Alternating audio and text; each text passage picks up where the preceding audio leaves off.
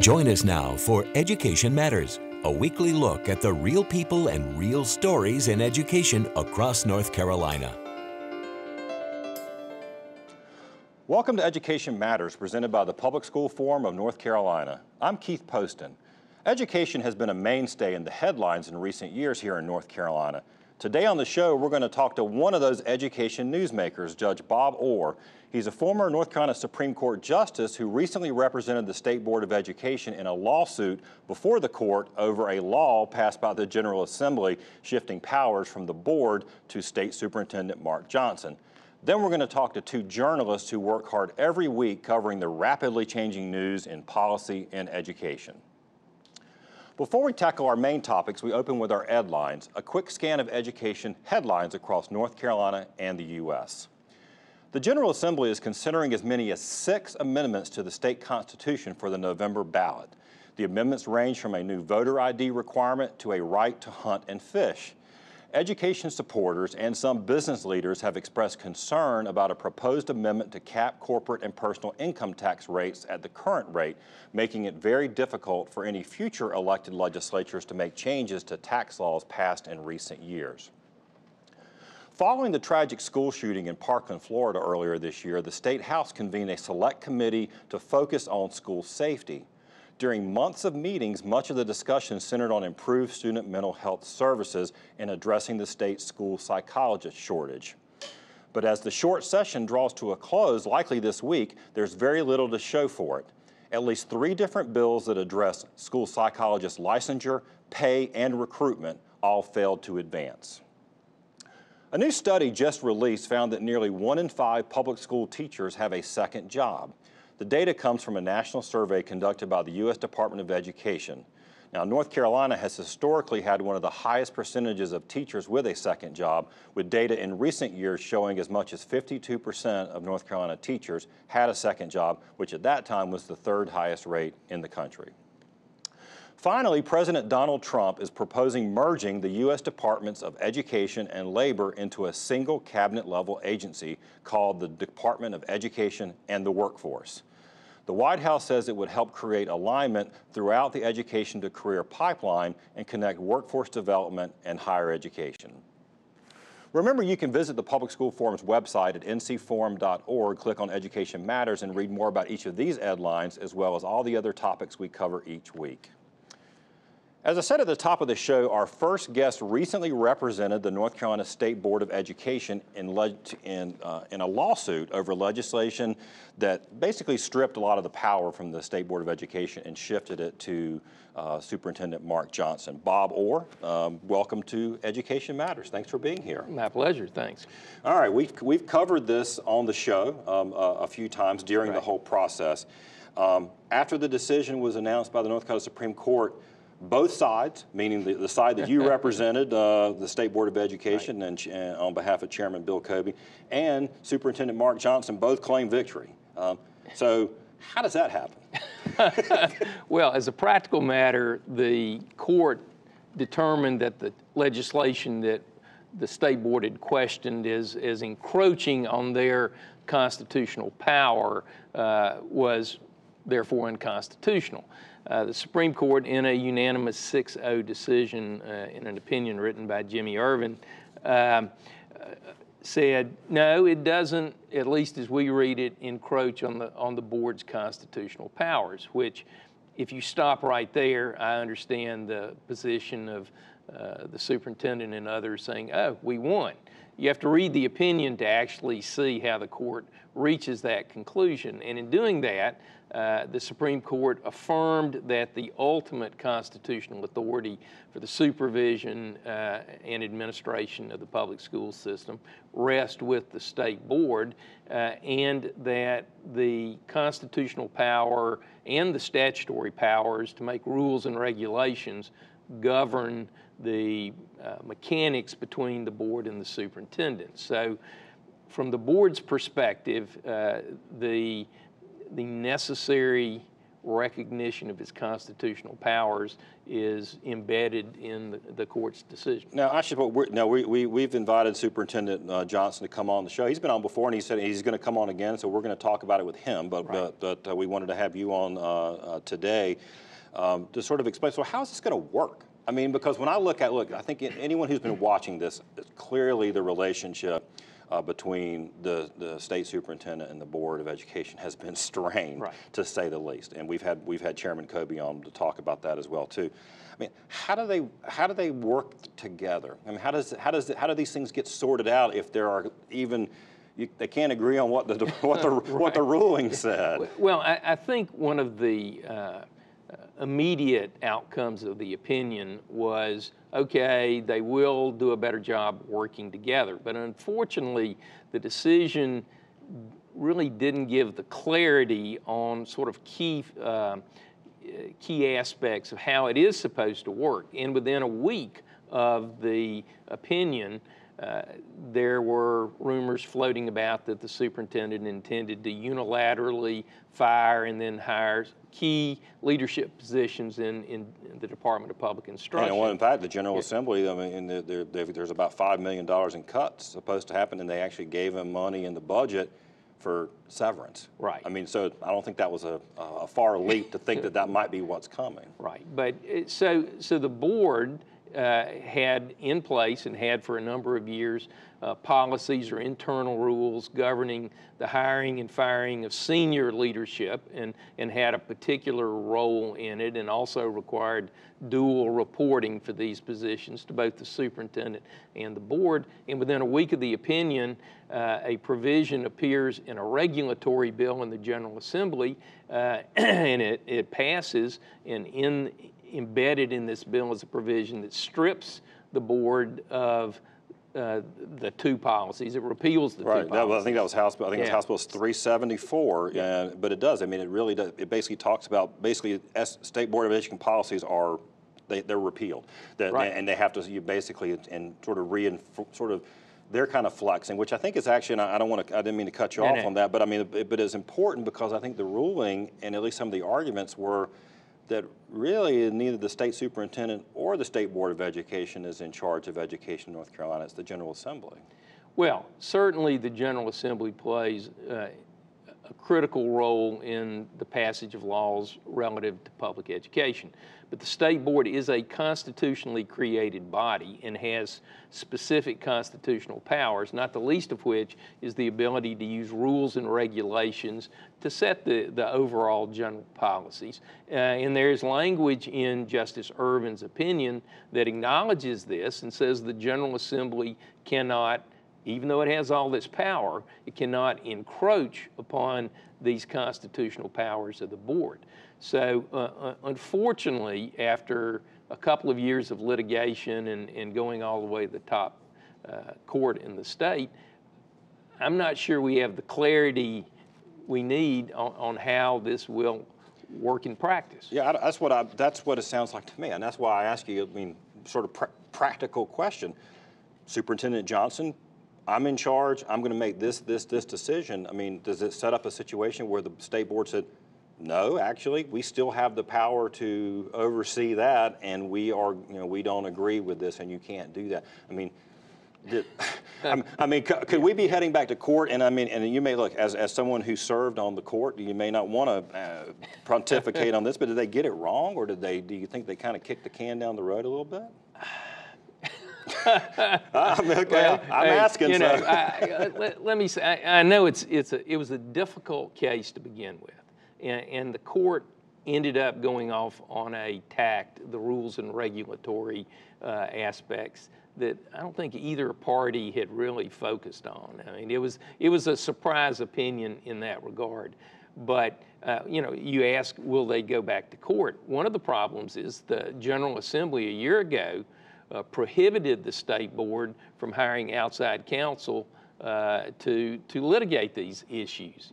That they can't use public money to actually get clarification. So the board's in a very difficult position, and the unfortunate part is we have 1.5 million students and a $10 billion school system that is impacted by this lack of clarity and inability to figure out how it's supposed to work. Well, I think that's a good place to close on, because I think the 1.5 million school children are really what's most important here. And I know certainly our viewers hope that the state board and the superintendent can figure out a way to work together on these things. And this hasn't been good in a lot of ways, right? It's been a difficult situation for board members, and I understand the superintendent has his frustrations, and then the General Assembly, in its inimitable fashion, continues to intercede in the matter. Great. Yeah. Thanks for being here with us today. We appreciate it. Thanks for having me. All right, when we come back, we're going to be joined by two top journalists who cover education and policy week in and week out. But before we go to break, see if you can answer this question. There are 115 school districts in North Carolina. Last year, how many of them met the Centers for Disease Control and Prevention recommendation of 1 nurse for every 750 students?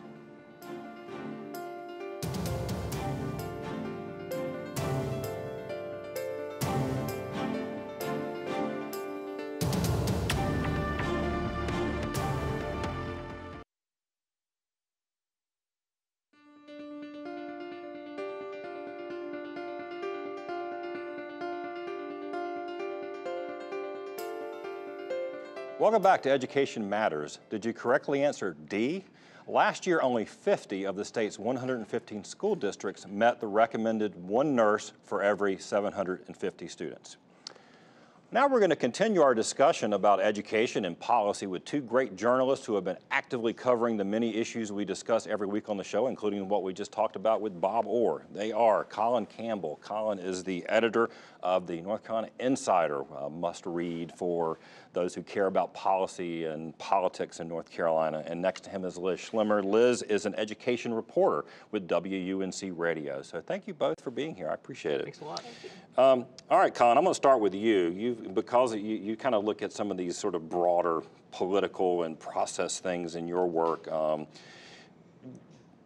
Is this short session, has this been strange? I mean, as far as the budget process, is it unusual in sort of historical terms? You know, there's always been a history, both under Republican leadership and Democratic leadership in the past, of things towards the end of session getting a little bit hectic, a lot of the transparency approaches going out the window. You see bills that change forms with very little notice to the public.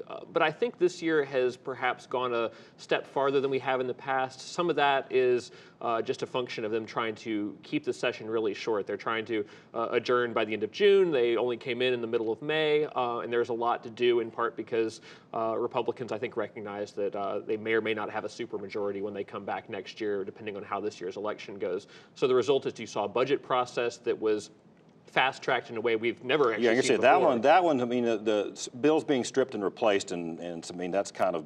Yeah, that's pretty standard, yeah. But the budget, it was Memorial Day week, budget came out, first time, it was a conference report, so basically just the Republican caucus members had seen it Monday night, and then it was voted on, I think, the next afternoon, and by the end of the week, it was over. Yeah, and there was no opportunity for legislators to amend things, which is, I think, the best example of the problems you had with that was the Donors Choose issue, where State Senator Jeff Tart had put in some money to direct through the organization Donors Choose, which allows teachers to do crowdfunding campaigns online, and wanted them to distribute it to schools, but just in his district in Mecklenburg County. The budget came out, and soon we heard from Donors Choose, who said, we've never heard about this. We were not consulted about this, and in fact, we can't support that because that's not how our organization works. Right. And so that ultimately had to be pulled out of the budget through a technical corrections bill later on. But that's the sort of thing that, had you made the budget public earlier in the process, could have been dealt with pretty easily without it becoming a big news story and a PR fail for Senator Tart. Right. All right. Well, Liz, you cover education exclusively for WUNC Radio. Now,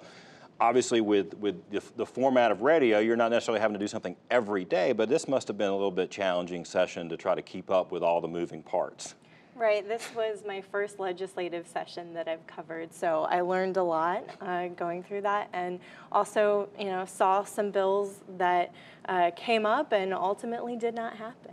Yeah, that was actually one of the things you and I were chatting about before we started taping, and we mentioned it in our headlines. You had a piece just last week on the radio about the school psychologist. There was a lot of activity around that in the school safety discussion, but you did some reporting on basically nothing moved, right?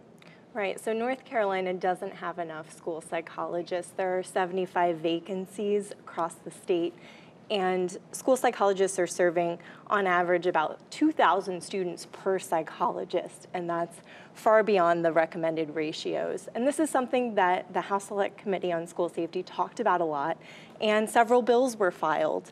And one of those that got the most traction was a bill that would streamline the process for hiring school psychologists that have a national board certification. That would especially make it easier for hiring school psychologists who are trained in other states. Right. It was very popular in the House. It passed unanimously in its early readings. And then the Senate tacked on an unrelated health care provision that was very controversial, and it ultimately killed that bill.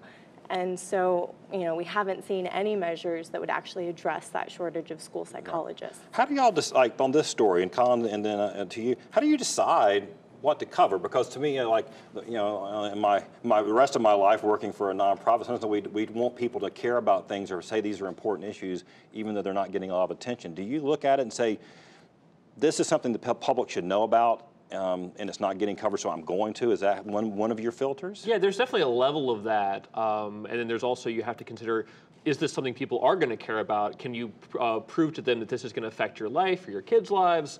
And that's sort of something we have to consider. So sometimes there's some fairly impactful things that are that get overlooked in a session, particularly as hectic a one as we've had here. And they may be important, but we have a hard time figuring out how can we make people care about this right now? And oftentimes those get overshadowed by the more salacious issues that come out of the legislature. And of course, that's one of the knocks on media overall, is that everything just kind of, you cover sort of things, the controversies are what's covered. I mean, what do you think the public misses in specific in education? I mean, what do they miss that if they're sort of casually paying attention? Well, we try to cover ongoing issues, so things like that school psychologist issue. I was looking at it over time, watching it develop, and then to show in the end what happened with it. So we are trying to look at things long term. But there are some things that are interesting, but maybe don't have impact for our listeners in this area. Things like there was a law that was passed that helps with licensing teachers who are teaching the Cherokee language out in Western North Carolina. That's a very interesting little piece, but we knew that it wasn't going to have a direct impact for listeners in this area, so that might be something that I'll pick up in a feature later, but didn't get as much coverage when it became law. Right. So we've probably got just a few days left. In fact, by the time this show airs on Saturday, we may be completely done or close to it. I mean, what's going to happen this week? We've got as many as 6 constitutional amendments on the ballot. Yeah, and there's several that have some interesting implications. I think the one that hopefully by the time this airs, people will know whether it passed or not, but was having some turmoil in the House is the income tax cap, essentially preventing future legislatures from increasing the income tax. That has had a lot of concerns. People in the education community worried that if schools are facing a shortfall, will the state be able to have a way to grow that revenue and avoid some pretty painful cuts to the school system? Another issue is all the veto overrides. The governor has vetoed 7 bills, ranging from things involving early voting to the farm bill. There's an interesting provision in that in a different bill that involves bond forfeitures. That's when you don't show up to court, your bond money goes away, and that usually goes to education. But there's a bill that would make it easier for bail bondsmen to get that money back, depending on the circumstance. That's one I missed. Governor vetoed it. I think there's some concerns from schools about the funding implications of that, but it's one that most people didn't catch when it was coming through the first time. Well, look, you're going to help. Both of you help us catch a lot of things, and we appreciate you coming on the show this week to talk about it more, and we hope you'll come back. Thanks a lot. Thanks a lot. Thank you. After the break, this week's Leadership Spotlight.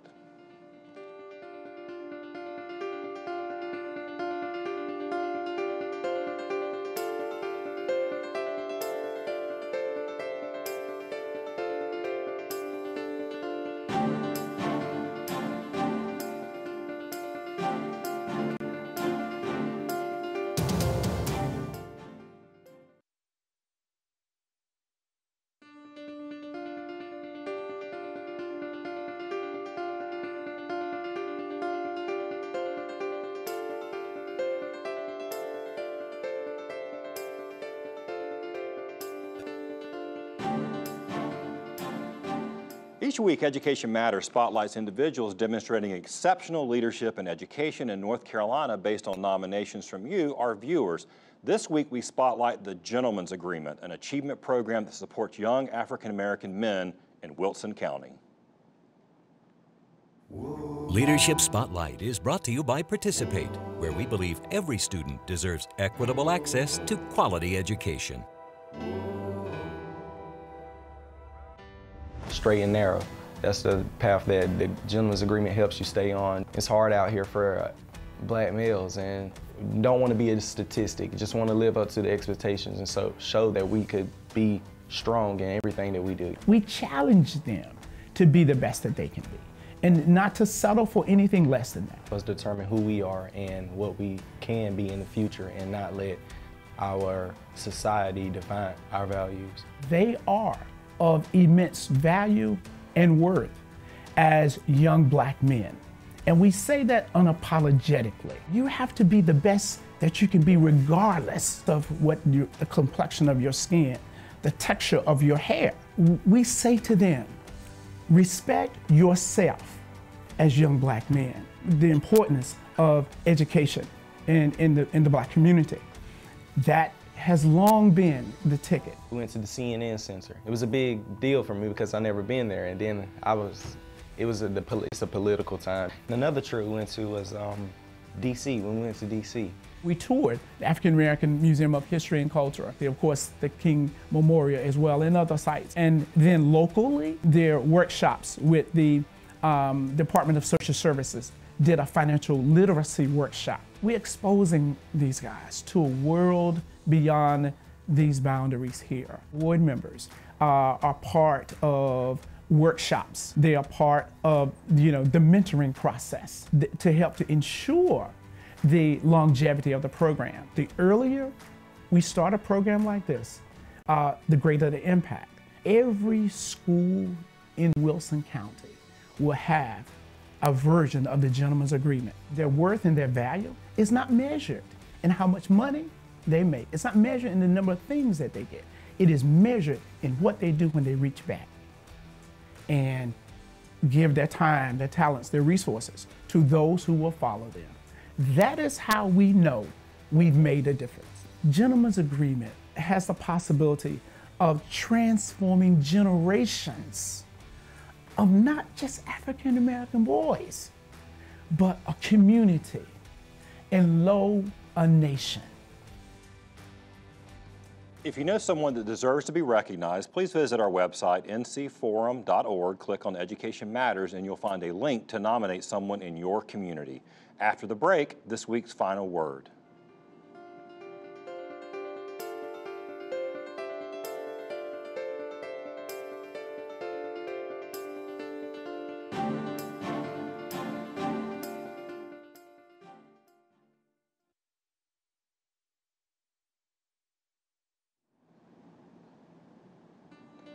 For my final word, I want to go back to one of our headlines. After the February school shooting that left 17 students and teachers dead in Parkland, Florida, there appeared to be real movement across the country and here in North Carolina to take steps to protect our students. While the usual political divisions remained over the role easy access to guns plays, it did seem there was a consensus that our children needed access to better mental health and other support services. Yet here we are, the short session ending this week, and the General Assembly didn't pass a single bill aimed at addressing our state's school mental health crisis. In North Carolina, as you heard us mention earlier, our school psychologists often serve multiple schools and more than 2,000 students each. Experts actually recommend a ratio of no more than 500 to 700 students per psychologist. The one bill that Liz Schlemmer mentioned that it was aimed at boosting hiring passed unanimously in the North Carolina House, unanimously, yet died in the Senate after a provision attacking elements of Obamacare was inserted. In the end, only a single budget line item of $10 million for competitive grants to support students in crisis became law. That's certainly not enough to make a meaningful dent in the need, not to mention it's one-time grant money, not something our cash-strapped school districts can rely on for full-time hires.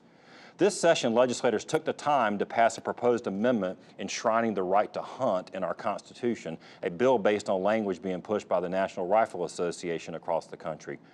Our elected officials should have spent less time on constitutional amendments protecting hunting from imaginary threats and more time on the real threats our students face. Thanks for watching, and we'll see you soon.